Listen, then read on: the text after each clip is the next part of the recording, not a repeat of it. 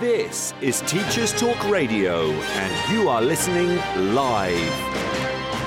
Good late afternoon and early evening, dear listeners.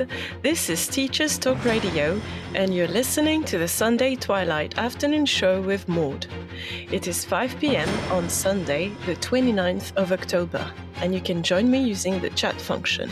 We can discuss today's topic, which is Halloween special, paranormal events in schools. Welcome! This is Teachers Talk Radio, and you are listening live.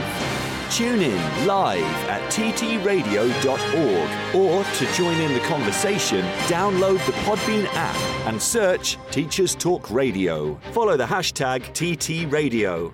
Tune in, talk it out with Teachers Talk Radio.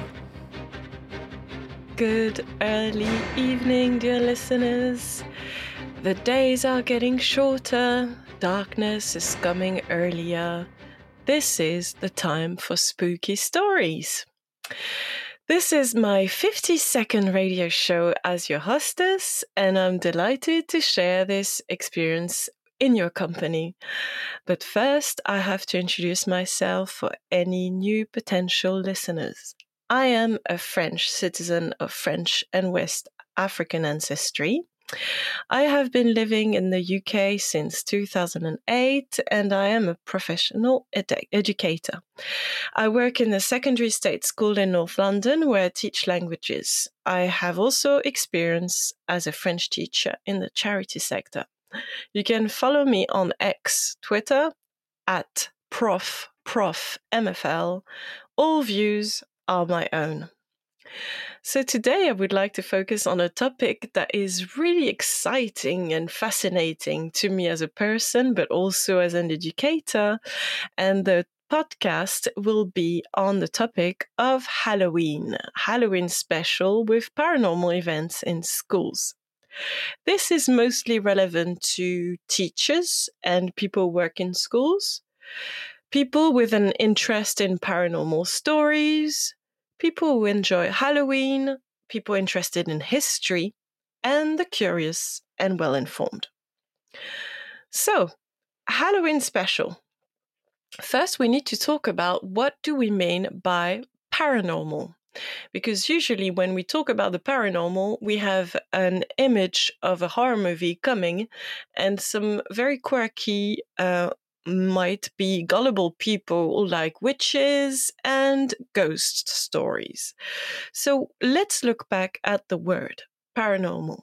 So paranormal event means a phenomena or an event which is beyond the scope of normal scientific understanding. So it means that a paranormal event, before we understood that there were microbes with a microscope, might have been the way people transmit diseases by touch. Also, a paranormal event might have been for people who didn't understand what an eclipse was. So the paranormal event is the event that we haven't explained yet, which means that depending on when we are alive in time or in the history of mankind, something that is basic for us, maybe, for instance, the way electricity works or the way blood circulation works, might have been a paranormal event at one stage, unexplained, misunderstood, and scary by definition. So anything that is not paranormal is something that we have explained scientifically, and something that we haven't yet explained scientifically can be described as being paranormal. Obviously, when we think of paranormal in everyday life, we usually think about phenomena such as telekinesis or clairvoyance or things that are impossible, things that are the belief for some very gullible people, etc., etc. But anything that is unexplained scientifically can be described as paranormal. So, first, I would like to talk about what's going to happen in a couple of days, and that is Halloween. You might not be familiar with the origins of Halloween, but everybody knows that every year on the 31st of October, children, usually in Western societies such as Canada, America, and now more than ever in the UK, Ireland, and also on the continent of Europe, they start walking around wearing costumes, knocking on doors, and asking for treats. They don't do tricks anymore. We're trying to stay away from tricks, but usually it's a party or an event that is very meaningful for children, and obviously the best thing for a sugar making company, because it's about selling sweets. So children celebrate Halloween by decorating pumpkins and also going from door to door to ask for sweets. Now, this is the modern way of celebrating Halloween, but Halloween is a much older tradition. It might also be defined as a prehistoric tradition. There were celebrations around the time of the 31st of October, before the humans even had invented writing. So you can picture yourself as far back as during the Stonehenge building times, which is 2,500 years before Christ. And you might have some Celts people who were celebrating the change of season, because it's a very special night, and it used to be on the 1st of November, and that was the Semaine event. It was a celebration of the end of summer and of the beginning of the cold and dark season. And the only way to celebrate was to either meet up with friends and family, and usually putting big logs and big pieces of wood and setting fire to them. So it was a little bit of a festival of light. Big fires were lit and people were partying and maybe having religious celebrations as well. Now, Halloween as we know it now comes from Ireland. It is an Irish tradition. And because so many Irish people migrated to the States, it became symbolic to American culture. But it is an Irish tradition. Halloween comes from All Hallows Eve, which signifies the day before the days of the saints. And in Ireland, people would keep their front doors open, have a raging fire in the fireplace, and they believed that that night, the ones who had departed, the people who had died, could come to Earth and visit their loved ones. So they usually made sure there was enough food for all the living and a little bit of spare food for the dead. The traditional dishes were colcanon, which is mashed potatoes with cabbage, and bambrack, which is a dried fruit, tea-flavored cake. Traditional games didn't involve costume wearing or making tricks, but the traditional bucket full of water with some apples, and your job was to try to grab the apple in your mouth with your teeth. So, traditional little children games, really. Obviously, I mentioned that the belief is, originally in Ireland, that the dead could come and visit the living on the night of Halloween. So from this, a whole plethora of magical creatures and phenomena has been used to illustrate Halloween. So you're familiar with ghosts and skeletons and witches, etc.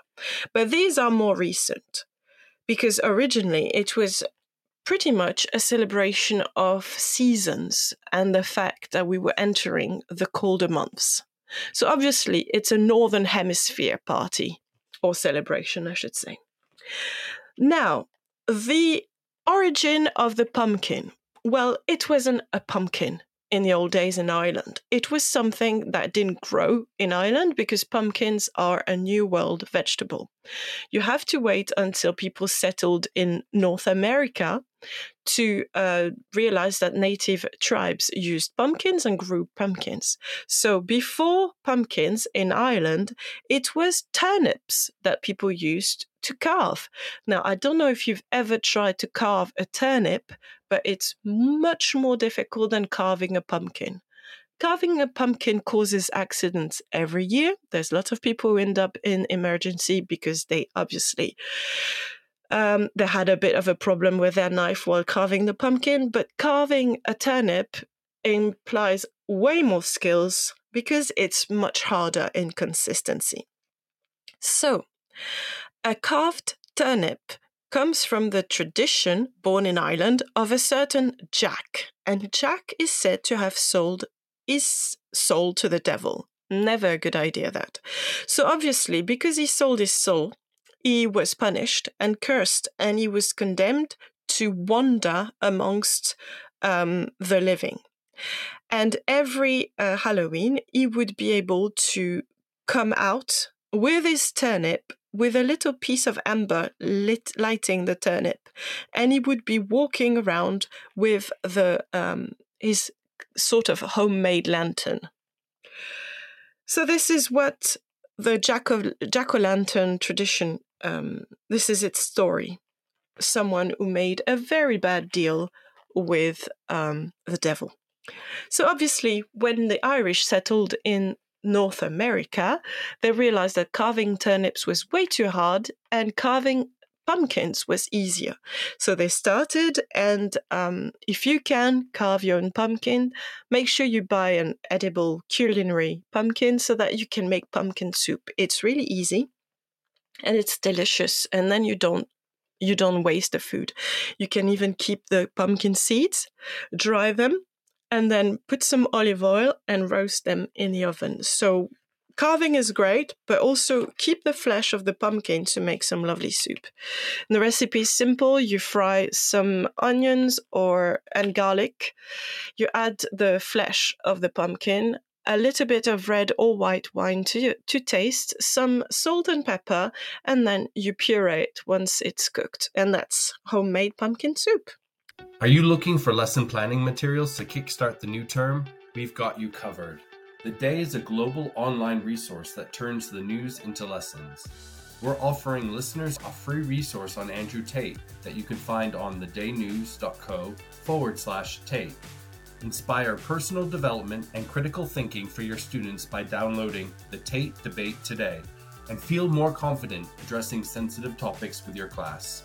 Visit thedaynews.co/Tate to find out more. This show is brought to you in partnership with John Catt Educational, publishing professional development books and resources to support great teaching and learning in schools around the world. Have you checked out their latest releases? Use the code JCTTR2324 for 20% off your order. Don't miss out. Visit johncattbookshop.com to explore their full range of titles and advance your own professional development today. Happy reading. So nowadays, you will have to buy some sweets, and you will be bothered a little bit in the evening because children will ring your doorbell. If you do not want children to come and ask for sweets, just make sure all your lights are switched off and don't put decoration outside. The rule is usually if you have decoration outside, if you have a pumpkin on your front door or porch, you're happy for children to knock on your door and ask for sweets. There's plenty of games to do for entertaining children, plenty of decoration, but what is the point of Halloween is that it is a celebration of darkness, of the cold, of the end of summer. So there is a little bit of apprehension. If you put yourself in the leather shoes of a prehistoric person or a Celtic person, you might understand how scary winter must have been. You know, winter is coming, to quote George R.R. Martin. Winter was a time when you couldn't always find enough food, and there was very often episodes of famine in the end of winter and early spring. So when you started winter, you never knew if you would have your whole family at the end of winter. So it was a scary time. It's much harder to feed a family in winter, particularly when it snows and when the climate is a bit extreme. So definitely winter was a scary time. So this is the origins of Halloween. Now let's go into paranormal events in our times. There has been lots of very famous podcasts and shows over the years about the paranormal. And since lockdown, it became trendy again. You might be familiar with some BBC shows that you can watch or listen to. There is the Uncanny podcast. There's many others. There's the Frightened Kingdom podcast. There's the Paranormal Histories or Paranormal Experience podcast. There is a plethora of podcasts dealing with the paranormal. Some might be a little bit extreme. Some are trying to bring a little bit of scientific analysis to it. Some are downright very, very subjective. But what it shows is that people love ghost stories. People love stories about the paranormal. And you will always entertain your friends if you have some stories. Now, if you are into visiting locations that are being famous for paranormal activities, you will find loads in the UK, even more so if you're in Scotland. But in the UK, I looked at how many locations are supposedly haunted and have a school. It's a school site. So there is an example of one school, and I'm going to quote its name. It's the George Jarvis School. That's in Staunton-on-Wye in Herefordshire, and you can go and visit it. It's got lots of events planned. There is also Halloween special events there. So what is the story of the George Jarvis School? It's a Victorian mansion, so you can picture it. Red bricks, Gothic style, very lots of nooks and crannies, many rooms, some small and awkwardly built. Just a grand Victorian building. So it's a haunted building, very classic in its appearance.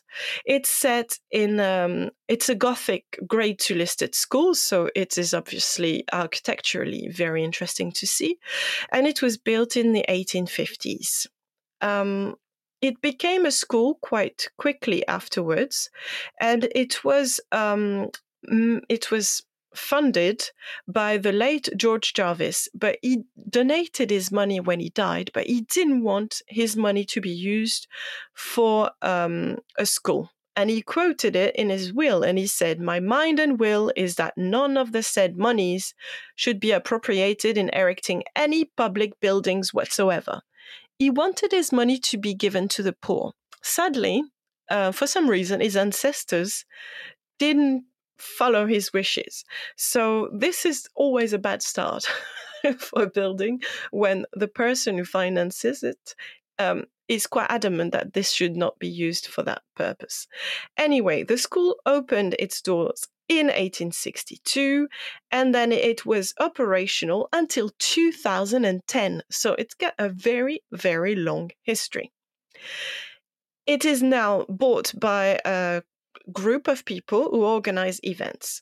Now, what's special about this school is that it has been used by many people, and some had difficult lives and sometimes tragic deaths on the premises.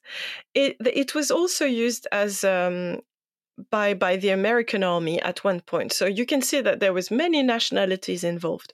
The building changed its use in the 1980s. It became a youth hostel. So I guess more young people coming and maybe more fun than in its Victorian poor orphanage sort of time. But what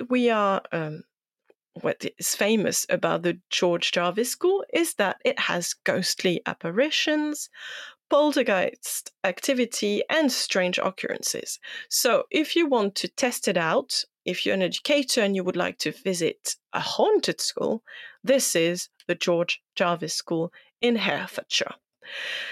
There is lots of testimonies about experiences that people have encountered in its building. Someone said, "Great night, great company, great hosts, some of the best table tipping I've done." I assume it's a technique to get in touch with ghosts. Walking upstairs and playing football, doors were slamming. We heard voices and whistles and taps running. last night was very active. So this is classic ghost story territory here. You also have another testimony from Lucy B. She says it was an absolutely amazing evening to visit George Jarvis School, and there were shadow figures in the location. So another classic apparition in paranormal context, the shadow figure. And then we have Sarah's testimony. She says she loved it. It was absolutely fantastic. Paranormal activity was nonstop. There were lights going on and off, footsteps, banging, etc. So you can see that the paranormal enthusiasm is still live and kicking in the UK. And if you want to have a fun evening for Halloween, you can also visit a Victorian school. Now let's look at the way paranormal events are described. There is a list, a non-exhaustive list of unexplained paranormal events. So the ones you might have experienced are a feeling of déjà vu. Déjà vu is when you go to a place you've never been to, you meet someone you've never met before, and yet you have a very strong feeling that you have been there already and you've met that person already, and this is something that you've already experienced. So this is a French expression, déjà vu, and it translates as already seen. Obviously, it's not just going back to a place that you've been before. It's when you're sure you've never been there before. In the same sort of paranormal phenomena, you have intuition. So you might have had a strong intuition or gut feeling, or you might not, but this is one of the unexplained by science phenomena that is considered paranormal. Premonition, for instance, when you have a dream that someone you love dearly is in danger, and that in the days following, you realize that this premonition was accurate and you lost a family member. To that, you can add out-of-body experience, when people go through surgery, for instance, and they can describe how their soul or their mind went and left their body, and they can even describe what was on top of a cupboard, even though they were asleep and under general anesthetics when that happened. You have NDE, which means near-death experience, and it's been studied recently. There is a lot of common patterns to people who experience NDE. This is when you are technically medically dead, but then the medical team manages to bring you back. And then you usually share very specific experiences. You have the old school 1950s UFO, unexplained flying object, and the Hawthorne effect. So the Hawthorne effect occurs when people are behaving differently because they know they are being watched. So I'll give you an example. You are in a building, and then you start feeling that you're being observed or seen. And then you turn and you realize there's a camera. So we can't explain this scientifically yet, but it is a very strong feeling, and some people experience it more often than others. If you're trained, if you work in the army, or if you're a hunter, or if you're someone who's outdoors a lot, you might be very sensitive to the feeling of being observed. Now, this is a list of obviously ordinary, I should say, NDE, near-death experience is not ordinary, but it has been described often, intuitions and premonitions. I'm sure if you ask around, you're going to have lots of family members who have experienced it. But these are, I would say, the most personal and subjective paranormal events that you can encounter. And then we go into the Halloweeny vibe and the list of commonly known paranormal events. And to me, it sounds more like a whole repertoire or a novel catalog of Stephen King's novels, basically. So I'll give you examples. Paranormal events could be ghost apparition, poltergeist, when things are moved or you have a feeling that you're touched or pushed by something that is not there. You can have possession, exorcism as a consequence, everything related to witchcraft, telepathic communication, telekinesis, when your mind can move objects. I'm just talking about what the word means, by the way. I'm not implying that it is real or happening. You have also people mentioning shadow figure, and it's usually in their peripheral vision, never straight in front of them, but usually to the sides. And then you have something that's fascinating on quantum physics context, and it is time slips or lapse. So a time slip or a time glitch is a very commonly reported phenomenon in the paranormal world. Basically, it depends on the holographic universe theory or parallel universe or multiverse theory. So it's the idea of synchronicity, that you can be in a street in 2023 and suddenly you are experiencing the street but in a completely different era at a different time. And it's got nothing to do with déjà vu. And it's something that has been described a few times by people who were, for instance, on Leicester Square or in central London, going to buy a CD, so likely in the 80s or 90s. And then they stepped out of the shop and they were in a different time. Still in London, still in central London, but in a different time, maybe the 30s or the 1890s or any other era. Then you have even more obscure paranormal events, such as the stone tape effect. So the stone tape effect is a paranormal theory where people believe that very strong emotions, very traumatic events have imprinted and have been projected onto buildings or objects, like a form of energy that leaves a trace.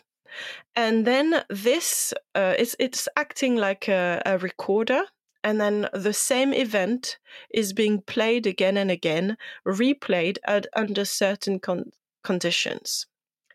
So this is the stone tape effect.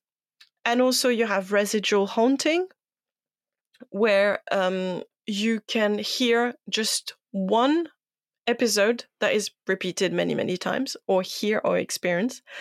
And then you have also the idea of a portal that leads you to another dimension. So that's basically Narnia and the wardrobe. So you can see that a lot of paranormal events, you're familiar with it because of literature and movies. Narnia, I mentioned, any book written by Stephen King, and obviously the films that were adapted from his books. And if you like horror movies, a whole list of paranormal events appears in horror movies or in literature. So you can see that it inspires a lot of artists. This is something that excites people, and that is almost universal, because everybody usually has a culture where there is the idea of ghosts or spirits or apparition or premonition. And this is what's fascinating about this. Now, as I said, these paranormal events are unexplained scientifically, yet they might be explained in the coming decades. But so far, if it's not explained by science, it deserves to be called paranormal. Now, I talked about NDE, and this is something that is really exciting, so I'm just going to dive into that for a minute. Profound personal experience. Near-death experience is when you're clinically or medically dead, and then due to science and the advances of medical science, the person can be brought to life. So these are usually studied by scientists, and the people who've experienced it describe feelings of having their body separating, their soul separating from their body, a feeling of levitation, a feeling of serenity, security, warmth, joy. A lot of them describe a blazing, flashing white light, and some have experienced their major life events. They can see or feel dead relatives around them. So it's usually quite a positive experience. NDE is a reversible clinical death. So the body is still warm, and there might not be much organ function, but it's still possible to reinstate the breathing and the cardiac functions. So neuroscience is really trying to define what this clinical death experience is, and they describe it as a multisensory integration that occurs when this happens. But obviously, we can't explain why some people experience near death, and we can't explain why some can come back from that stage and others can't. But it's a fascinating study. In the US only, there is 9 million people who experience a near-death experience. And there was a study in 2001 called Annals of the New York Academy of Science. It was in the Annals of the New York Academy of Science. And they said that most of these near-death experiences resulted from serious injury affecting the body or the brain. So not something you would like to experience ever. It is a life or death situation, isn't it? Now, we're going to listen to the news, and then we'll be back to talk about another very modern paranormal event, and that is UFOs. Are you looking for lesson planning materials to kickstart the new term? We've got you covered. The Day is a global online resource that turns the news into lessons. We're offering listeners a free resource on Andrew Tate that you can find on thedaynews.co/Tate. Inspire personal development and critical thinking for your students by downloading the Tate Debate today and feel more confident addressing sensitive topics with your class. Visit thedaynews.co/Tate to find out more. This show is brought to you in partnership with John Catt Educational, publishing professional development books and resources to support great teaching and learning in schools around the world. Have you checked out their latest releases? Use the code JCTTR2324 for 20% off your order. Don't miss out. Visit johncattbookshop.com to explore their full range of titles and advance your own professional development today. Happy reading. This is Teachers Talk Radio, and this is Teachers Talk Radio News.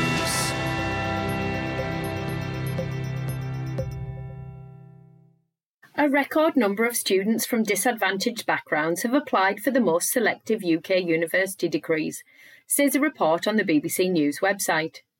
The report is based on data released by the Universities and Colleges Admissions Service, known as UCAS.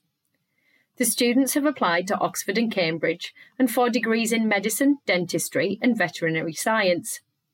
UCAS Interim Chief Executive Sander Crystal described the applications, which have an October deadline, as encouraging. The Sutton Trust charity, however, said that the advantage gap had hardly shifted. The data is based on a participation of local areas measure, which splits students into 5 groups based on how many people aged 18 and 19 in their area go on to higher education. Those from areas where the fewest numbers of young people go to university are classed as the most disadvantaged. Applications for this group are up by 7% since last year, in contrast to the most advantaged areas, which is up by only 2%. However, the total number of applicants from the most advantaged areas is over 17,000, compared to a little over 3,000 from the most disadvantaged areas. Other key findings from October applications include a 6% increase in the number of UK applicants receiving free school meals, although the overall numbers of those receiving free meals is on the rise. A drop of 7% a year in 18-year-olds applying to medicine degrees, and a slight drop in total numbers of international applicants. Education Secretary Gillian Keegan was in the news again this week as she told English schools that parents have a right to view the sex education materials which are being taught in schools. The announcement comes as the government is due to launch a public consultation into relationships, sex and health education.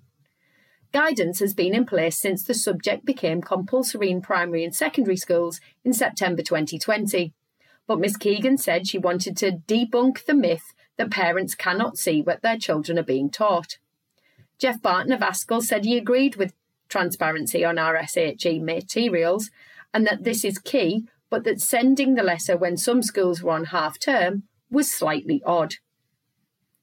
The BBC also reports that Meta, the parent company of Facebook and Instagram, has been accused of misleading the public about the risks of social media and of contributing to a mental health crisis amongst youth.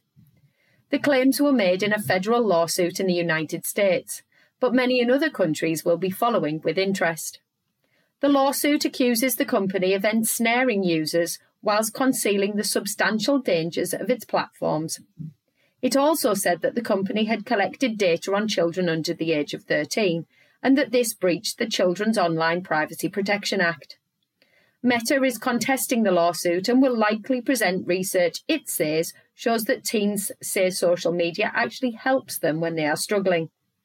It's not the first time social media companies have faced lawsuits, but it is the first time so many attorneys general, 33 in total, have signed such a suit, in addition to those already filed by families, young people and school districts. Those working with children and young people in the UK will undoubtedly be interested in the progress of the lawsuit. Dyslexia Scotland has announced on its website that former Strictly Come Dancing winner and Dyslexia Scotland ambassador Hamza Yassin will talk to an audience as part of Dyslexia Awareness Week Scotland. Yassin, who is dyslexic, became an ambassador for the charity earlier this year. He says he is passionate about sharing his story during events held in the first week in November. In a week where The Guardian reports that more than 1 million UK children experienced destitution last year, meaning their families could not adequately feed, clothe, clean or keep them warm, the BBC covered a story of a primary school in Peckham where most children are homeless. The school has nearly 300 pupils, all of whom receive free uniform, trips and meals. The school conducted a survey in which most families described themselves as living in non-secure tenancies. This can mean sofa surfing with friends, living in B&B accommodation or living in hostels. Parents of children at the school spoke positively about the support they received from the school, but also focused on the toll the uncertainty took on them and their children. Meanwhile, The Guardian tells of concerns expressed by poverty campaigners, teachers and welfare workers about the damaging effects of destitution, including physical ill health, mental illness, school absence and poor behaviour. Both articles can be found online and give more details on the latest findings. Finally, Schools Week reports that as many as 1 in 10 school workers had to wait over 60 days for DBS checks last year. A Freedom of Information request showed that 2.5% of those submitted took more than 60 days to complete, more than triple the rate in 2021 to 22. Jeff Barton of Askell says it all adds to the pressure that school leaders and teachers face in recruitment and reflects the widespread underinvestment in public services. A spokesperson for the DBS said neither Ofsted nor the D.A.V. have raised any concerns about delays. This has been your Teachers Talk Radio News with Jo Fox. Thank you for listening to the news, dear listeners. So, as I was mentioning, this is now about UFOs. So UFOs mean unidentified flying object. Now, as I explained, they are paranormal because we haven't yet explained what they were. The most recent case that has been described by the Pentagon, so the US Army headquarters, they released it in 2021. It was in the news and it was published in the New York Times by Alan Uhas in an article. So it was first published in April 2020, so in the middle of the lockdown and the global pandemic. So it didn't gather the same media space it would have had if we hadn't been in a global pandemic. But then it was updated again in 2021. Anyway, the Department of Defense in America had released 3 Navy videos that contained unidentified aerial phenomena. It was very serious and very clearly documented by the US Army. These videos were old.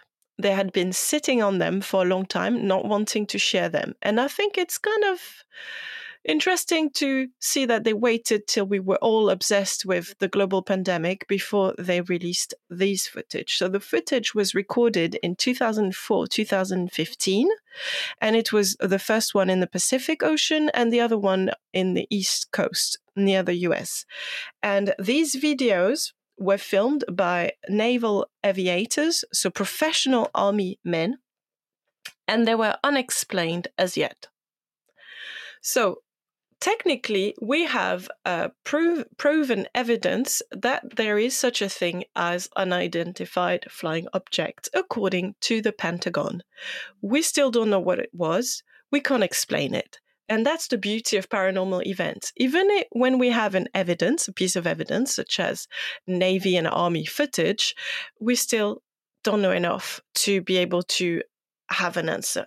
So the question is, most of the time, we do not believe people who relate paranormal events. Sometimes we accuse them of having a mental illness, and sometimes we accuse them of lying. Yet, many people still believe in the paranormal. So what is the science behind this? So according to DeBoer and Bierman, two researchers, they wrote an article. They're quoting an article written by Mr. Radin, Creative or Defective, in 2005. And many academics are saying that there is usually a certain type of personality who is keen on believing in the paranormal. And they make a list of categories of people, or they're labeling people who are more likely to believe in the paranormal. So they say that sometimes people who are uneducated, people who have deficiencies, or deprivation. So what do they mean by that? It's three hypotheses: ignorance, deprivation, or deficiency.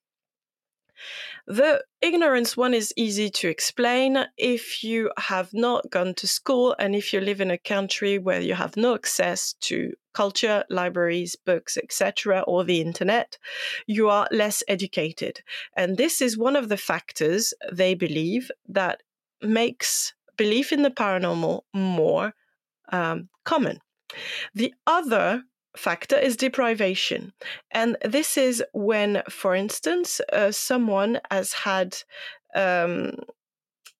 they started to believe in the paranormal because they suffered from very deep trauma as a child, and it was a coping mechanism. So external physical stressors lead to psychological difficulties, and then a belief in the paranormal develops. And the last hypothesis, after ignorance and deprivation, is the deficiency hypothesis. So the deficiency is related to people who suffer from psychosis, paranoia, and are having a severe mental health issue. It can be schizophrenia, etc. So these three hypotheses might explain why some people have a very strong belief in the paranormal. There is also other factors that come into why people do believe in the paranormal. There's gender, race, ethnicity, and also location.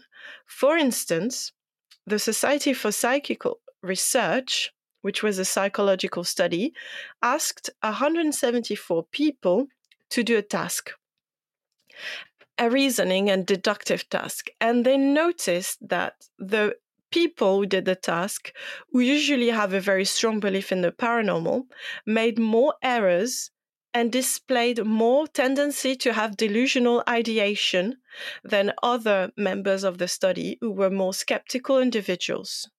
So if you have a tendency to make errors in your judgment and to have delusional ideation, you're more likely to believe in the paranormal.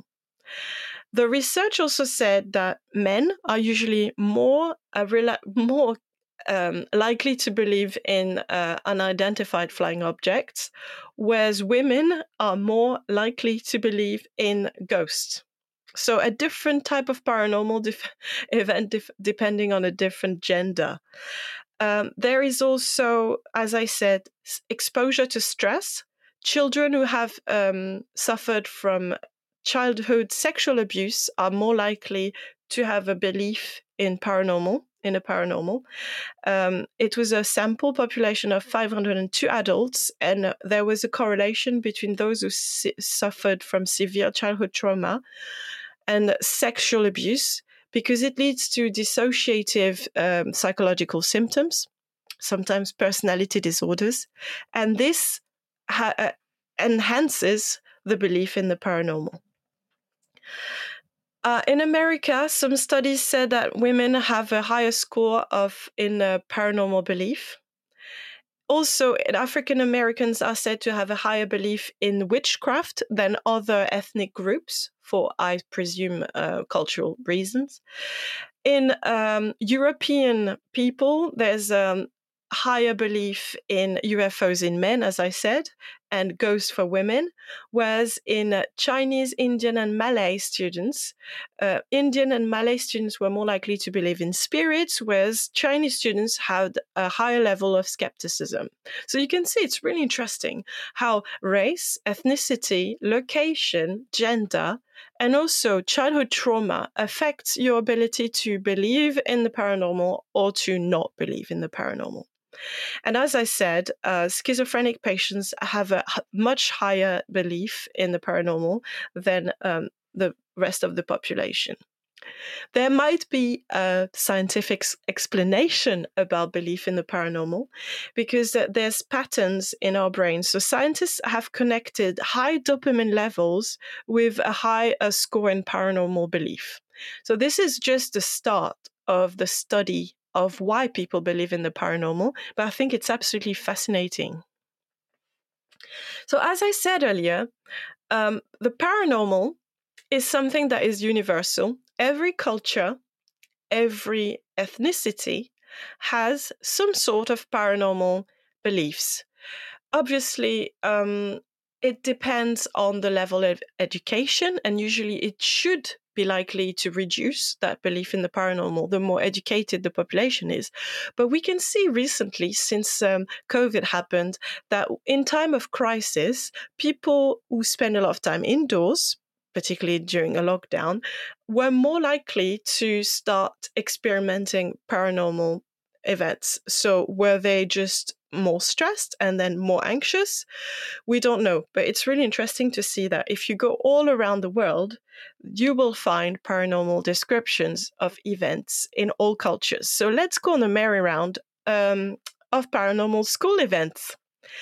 First, let's fly to Tokyo, which is the capital of Japan. So there is one very interesting situation that happened in the 90s. So there was a school teacher who was called Toru Tsunemitsu, and he started working on creative writing with his students. And he asked his students to tell him stories, but ghost stories in particular, and those set in their local town. And when the students came with their homework, he looked at it and he noticed something very interesting. Toru Tsunemitsu. He noticed that a lot of these ghost stories happened in a school building. So was it a particular Tokyo Japanese event or tradition, or was it an urban legend? So he started to really focus on this, and he asked his student, and the more he asked them, the more stories he got. And he got approximately 160 stories about ghosts in school buildings in 2 weeks. So this first shows that if you have problems motivating your students to write stories, you might want to give them an assignment on ghost stories, and that might get their creative juices going. But again, Toru Tsunemitsu was so fascinated by this that he started writing and collecting these stories, and he published them 5 years later in 1990 under the title Gakko no Kaidan. And all these stories are written for children, so they are not that scary. I mean, they are scary, but not terrible. And they were published and became very popular in Japan. And then they were made, obviously, as a movie. And it was a 6-episode miniseries published in 1994. And the school ghost story film was made in 1995. So it's really interesting because he started with just a school project and it became a series and then a book. And now he's still working on this, Toru Tsunamitsu. He was born in 1948, so he's in his late 70s, early 80s. And now he's a university lecturer, and he really has focused on this since he's become the 28th president of the Japanese Folklore Society. And it seems like this project really influenced his whole career. Now let's fly again and go to Arizona. So we cross the Pacific Ocean from Tokyo to Arizona. And the town is Kingman. So in Kingman, Arizona, we have a completely different setup. It's not a teacher giving a school project. It's people noticing strange events in their school. In 2013, it was the head teacher. We call them principals in America. It was the Lee Williams High School in Kingman, Arizona. So Steve Elwood is the principal, and he was interviewed by the Los Angeles Times because there had been so many ghost stories about the school that it got journalists interested.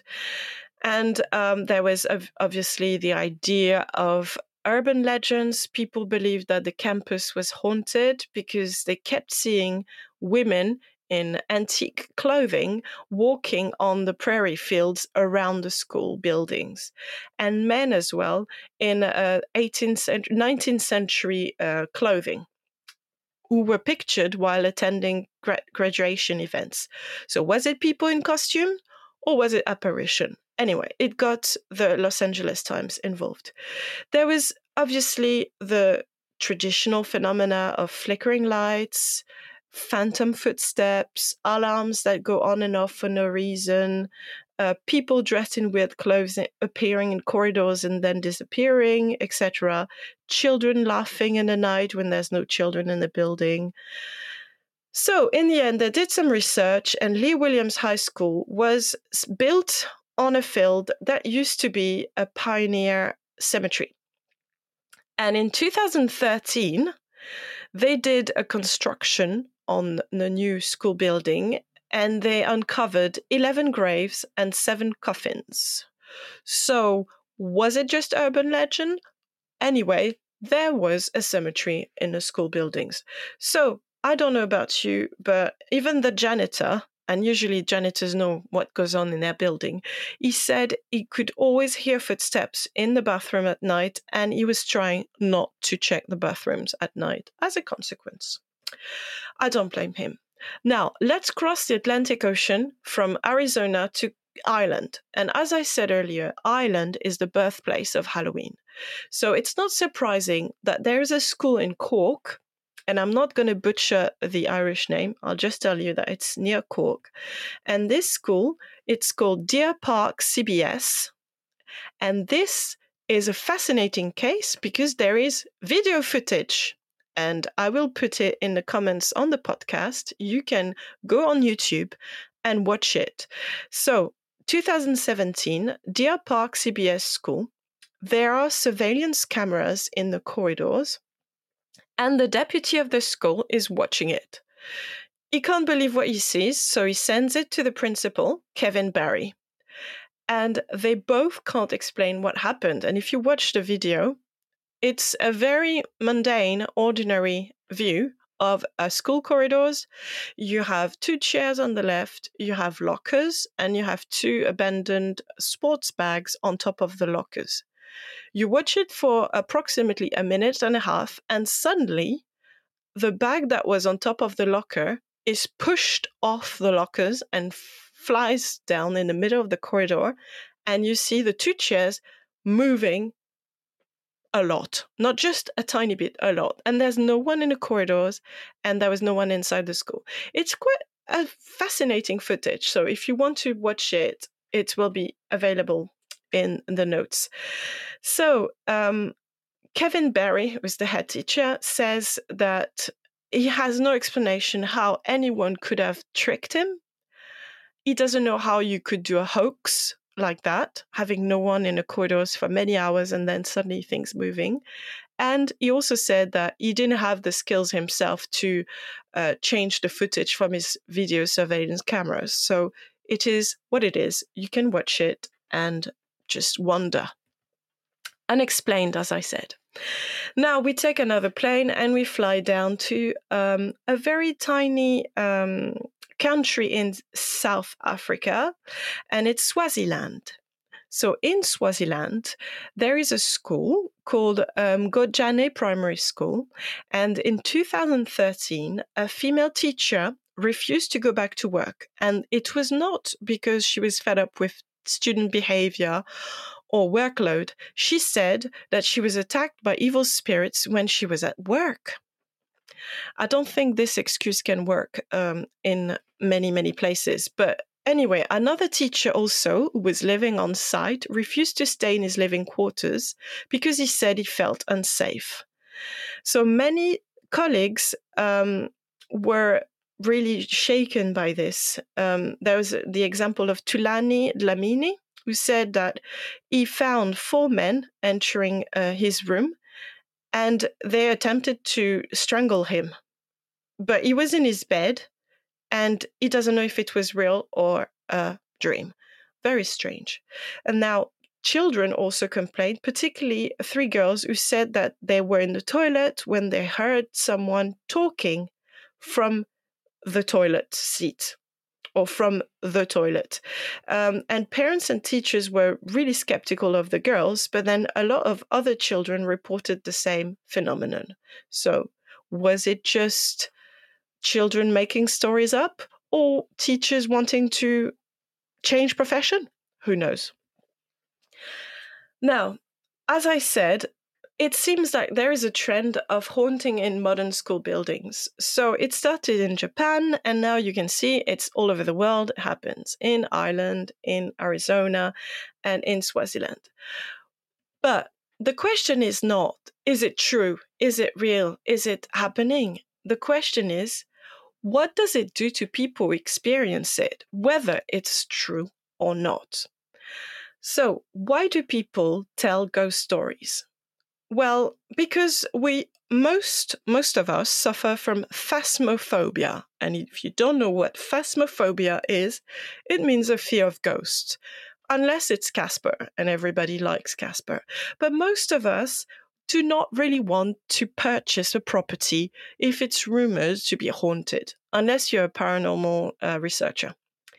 People have a phobia of ghosts or spirits, and they usually sense a presence when they're alone. It's usually happening when people are alone. And the more they focus on that phasmophobia, the more they're likely to experience paranormal events. So for them, any noise becomes the proof that there is something else with them. Every white appliance that malfunctions is the proof that there is a paranormal activity. They feel watched. They feel that they are not alone in their rooms. And their sense of dread can be so debilitating and scary that it messes around with their necessary functions, such as sleeping. And people who are deprived of sleep are more likely to enter depression and suffer from anxiety. So what are the symptoms of phasmophobia? Well, people who have phasmophobia will avoid dark spaces in their house. They will avoid opening dark closets. They will avoid rooms if they're dark. They will avoid looking through dark windows, and they will be scared of dark spaces under beds or furniture. So that phobia can be something that people, not just children, experience. And then you have autophobia. Autophobia is when you're scared of being alone. So you should think that after the age of 10 or 11, children should grow out of autophobia, but many adults are not enjoying being alone, sometimes in their own home or sometimes at work. And I'm sure if you're a teacher, you will know that sometimes when you keep working late after a parents' evening, etc., and you're walking alone in the corridors of an empty school, there's an eerie atmosphere that develops, whether you are a skeptic or not. So, autophobia is a fear that many of us have experienced. It is not just ghosts, it's just being alone. But it can also combine with phasmophobia. There's lots of different fears.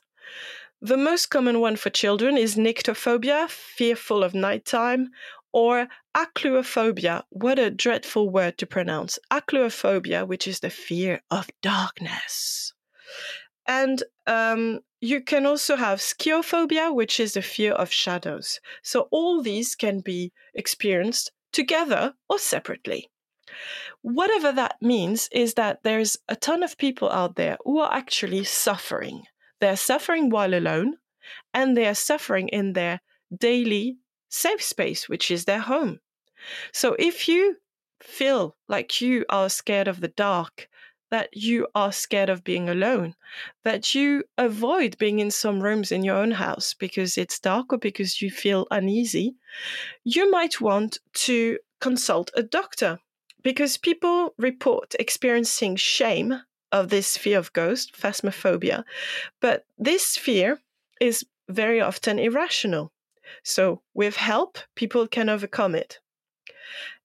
It is an advice by the NHS. If you have very strong symptoms that produce intense fear and anxiety, and if it's affecting your sleep, you should wait and you should consult a specialist, a doctor or a GP, because sleep is the most important thing you need if you want to keep your mental health going.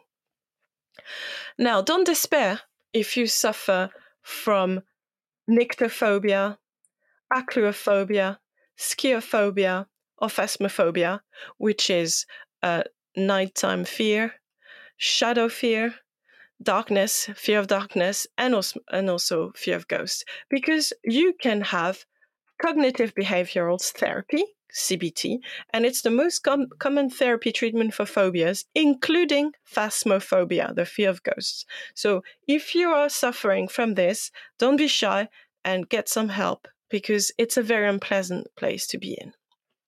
People with a fear of ghosts might experience panic attacks, difficulty sleeping alone, intense anxiety, intense sense of dread. They are not able to go to the bathroom at night, and they can have urinary tract infections due to the fear of going to the loo. They are using avoidance of being alone. And then in the end, they can have drowsiness in a day. And if they're driving, this can be quite dangerous. And also a drop in productivity at work. So definitely, if phasmophobia is something that triggers a lot of reactions in you, you might want to get the help you need. The fascinating thing about paranormal events at school is that even children might complain from paranormal events in the school building that affects them and, as a consequence, the whole school community. There is such a thing as toilet phobia. And it's not just the fact that toilets are usually loud and a bit dirty. It can also be because children are scared. There was a Mumsnet post in 2014 where a mum said she had an 8-year-old who was so scared of going to the toilet that she didn't want to go to school. And she developed pain in her hips and tummy because she was holding on her urine too long. And she explained that she just felt that there was something that was paranormal in the toilet. So when you have students who are suffering to that stage, it's important to talk to them and maybe give them the words, tell them there is such a thing as phasmaphoria and that there is help out there. So how can we examine ghost stories in an educational setting and in a pedagogical way? Well, it's really interesting because there is a case at King Edward's VI High School for Girls, which is sixth form students, and they noticed that there was paranormal activity in their school building. They said that during COVID times, they were not using all the rooms because they wanted to avoid contamination. So they noticed there was lots of sounds coming from these empty rooms where no one was spending any time. It's an old building, built some of it in the 1930s in the arts and crafts style. And many people experience a very, very chill space in one room and a feeling of dread. And also, some girls had said that they could see people walking who shouldn't have been in the corridor outside, and they had no explanation of this vision. So what did the teaching staff do with these? They could have just ignored the students. No, they realized that they had something interesting, and they gave the students a project to do. They wanted them to study ghosts in literature, some of the most famous, like in Macbeth or in Hamlet, the power of the apparition and premonition and etc. And they just gave them a school project, and they even went as far as organizing a sleepover to do some paranormal studying. I think it's good to encourage that intellectual curiosity because it debunks the myth and it also reduces the fear. If you approach a paranormal belief with collaboration, an interest in learning, and a curiosity, literary curiosity, you might avoid going into the fear and you might just make something positive out of it. It's interesting to see that was put in place in the King Edward VI High School for Girls. Now, let's take a moment with the news to just absorb all this information and maybe just find out something scary afterwards. Are you looking for lesson planning materials to kickstart the new term? We've got you covered. The Day is a global online resource that turns the news into lessons. We're offering listeners a free resource on Andrew Tate that you can find on thedaynews.co/Tate. Inspire personal development and critical thinking for your students by downloading the Tate Debate today and feel more confident addressing sensitive topics with your class. Visit thedaynews.co/Tate to find out more. This show is brought to you in partnership with John Catt Educational, publishing professional development books and resources to support great teaching and learning in schools around the world. Have you checked out their latest releases? Use the code JCTTR2324 for 20% off your order. Don't miss out. Visit johncattbookshop.com to explore their full range of titles and advance your own professional development today. Happy reading. This is Teachers Talk Radio, and this is Teachers Talk Radio News.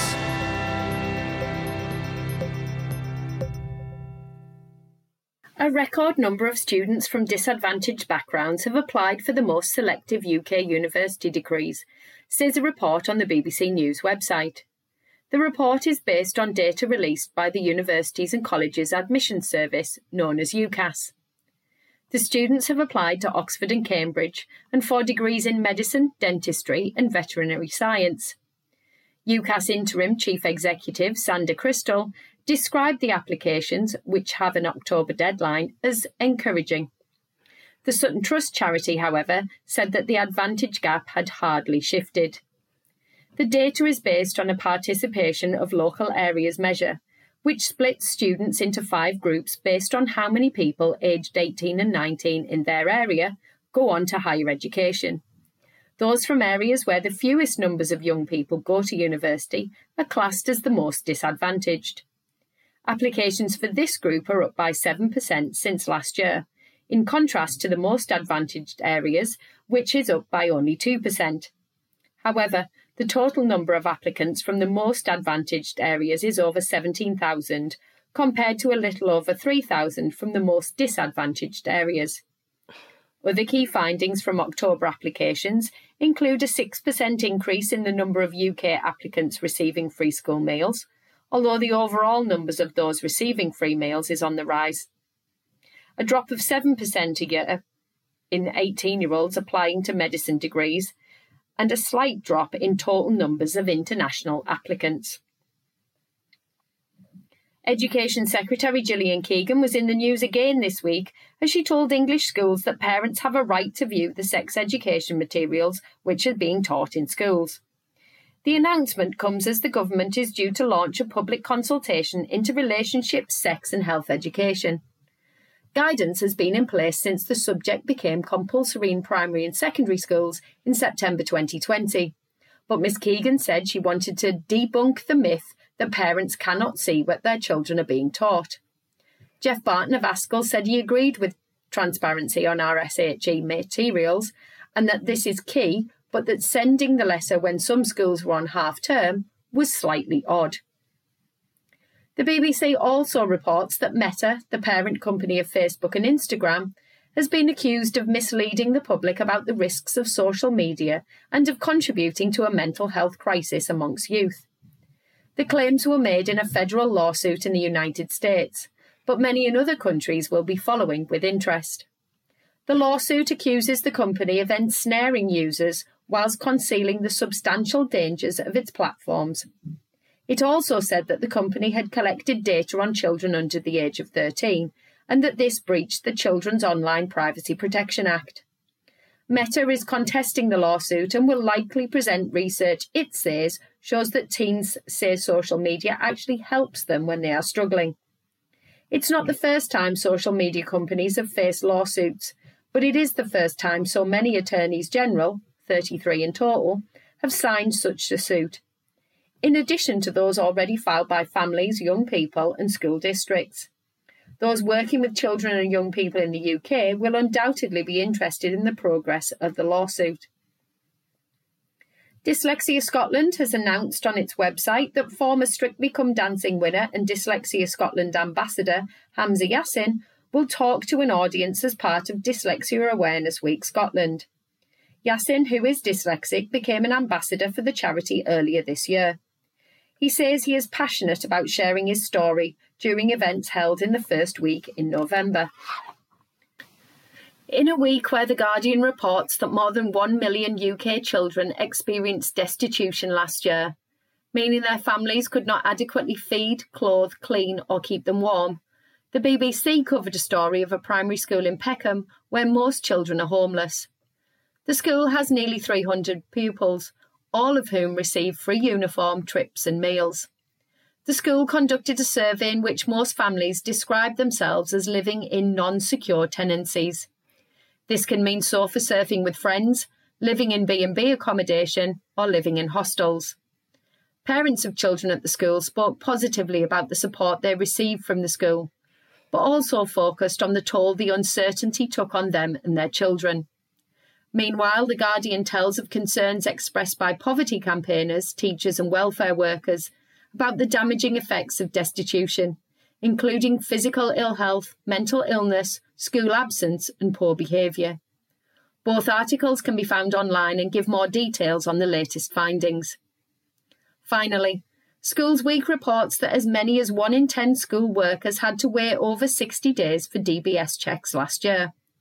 A Freedom of Information request showed that 2.5% of those submitted took more than 60 days to complete, more than triple the rate in 2021 to 22.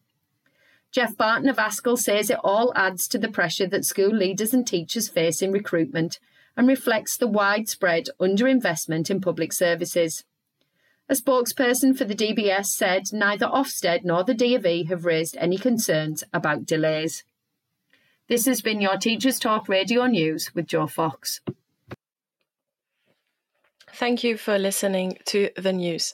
So, as I said earlier, we went on a world trip of school paranormal episodes from Tokyo to Arizona to Cork Island to Swaziland. And we started the podcast with the school in the UK, the Victorian school that you can all visit because it's open for visit the George Jarvis School in Hertfordshire. But what I want to finish on is that I did describe how the belief in the paranormal differs from person to person. You're least likely to have a high score of paranormal belief if you're highly educated. You have more chances of believing in witchcraft if you're African or African American. If you're a woman, you're more likely to believe in ghosts, and if you're a man, more likely to believe in UFOs. And also, some cultures are more skeptical than others. Chinese students very low score of paranormal belief compared to other Asian nations such as Malaysian or Indians. So it's really interesting to see how this is a universal thing, paranormal events, but the way we relate to it is different. What I want to end up with is that the fear that is experienced by people who experience paranormal events is not to be dismissed. Whether the object of the fear is real or not, the person has suffered a shock or trauma. And a lot of people who've had a paranormal experience explain that they have never been the same since, and it changed their mindset and their world view and experience. So it is important to listen without judgment when people relate a paranormal experience. And if their mental health is affected, if their sleep pattern is affected, they might need a medical help, because sleep is really important, and high level of anxiety are detrimental to mental health. If it's a student, you need to raise the alarm. And if they mention fear of using the toilet for whatever reason, this is something you should investigate as an educator. Now, we have a lot of ghost tours in major cities, in Edinburgh, in London. This is something that is fun to do with friends. But let's also remind ourselves that in a lot of situations, paranormal events can also be a money-making scheme. And there is Terence Hines, who was born in 1951, and he's a professor of psychology at Pace University, New York. He's researched a lot paranormal phenomenons, and he's the author of Pseudoscience and the Paranormal, in which he's looking at what goes on in the United States with paranormal investigation, paranormal shows, etc. And he says that on a personal level, paranormal claims could be considered a form of consumer fraud, because some people are, and I quote Terence Hines, induced through false claims to spend their money, and often large sums, on paranormal claims that do not deliver what they promise. So Terence Hines is warning us to keep a critical look and outlook at paranormal belief systems, because they can be damaging to society. Obviously, if you love going on a ghost tour for Halloween, feel free. But remember that if you're asked to pay a lot of money because you believe your house is haunted or other such event, be really, really careful, because we enter a domain which is basically a business. And paranormal business is actually big business. There's lots of people making lots of money. So in this Halloween term, I hope you enjoyed diving into the world of paranormal phenomena. It's fascinating on a cultural level, psychological level, and also literary level. We have all read books that had ghosts, vampires, werewolves, apparitions, shadow figures, premonition, omen, intuition, déjà vu, time glitches, etc. They're the common tropes of a good book. But it's good to keep an open mind and to be interested in the paranormal, as long as we make sure that it is done safely. So I hope you enjoyed this special Halloween podcast. If you have any paranormal events that you have experienced in a school building, please use Twitter X to inform me at ProfMFL. I would love to hear more. And also, if you want to watch the video of the Cork Secondary School Paranormal Corridor, please check Teachers Talk Radio website for the link to YouTube. Thank you very much for your attention. I hope you enjoyed the show, and I wish you a lovely Halloween, or spooky, shall I say. You've been listening to Teachers Talk Radio. Tune in live and listen back at ttradio.org.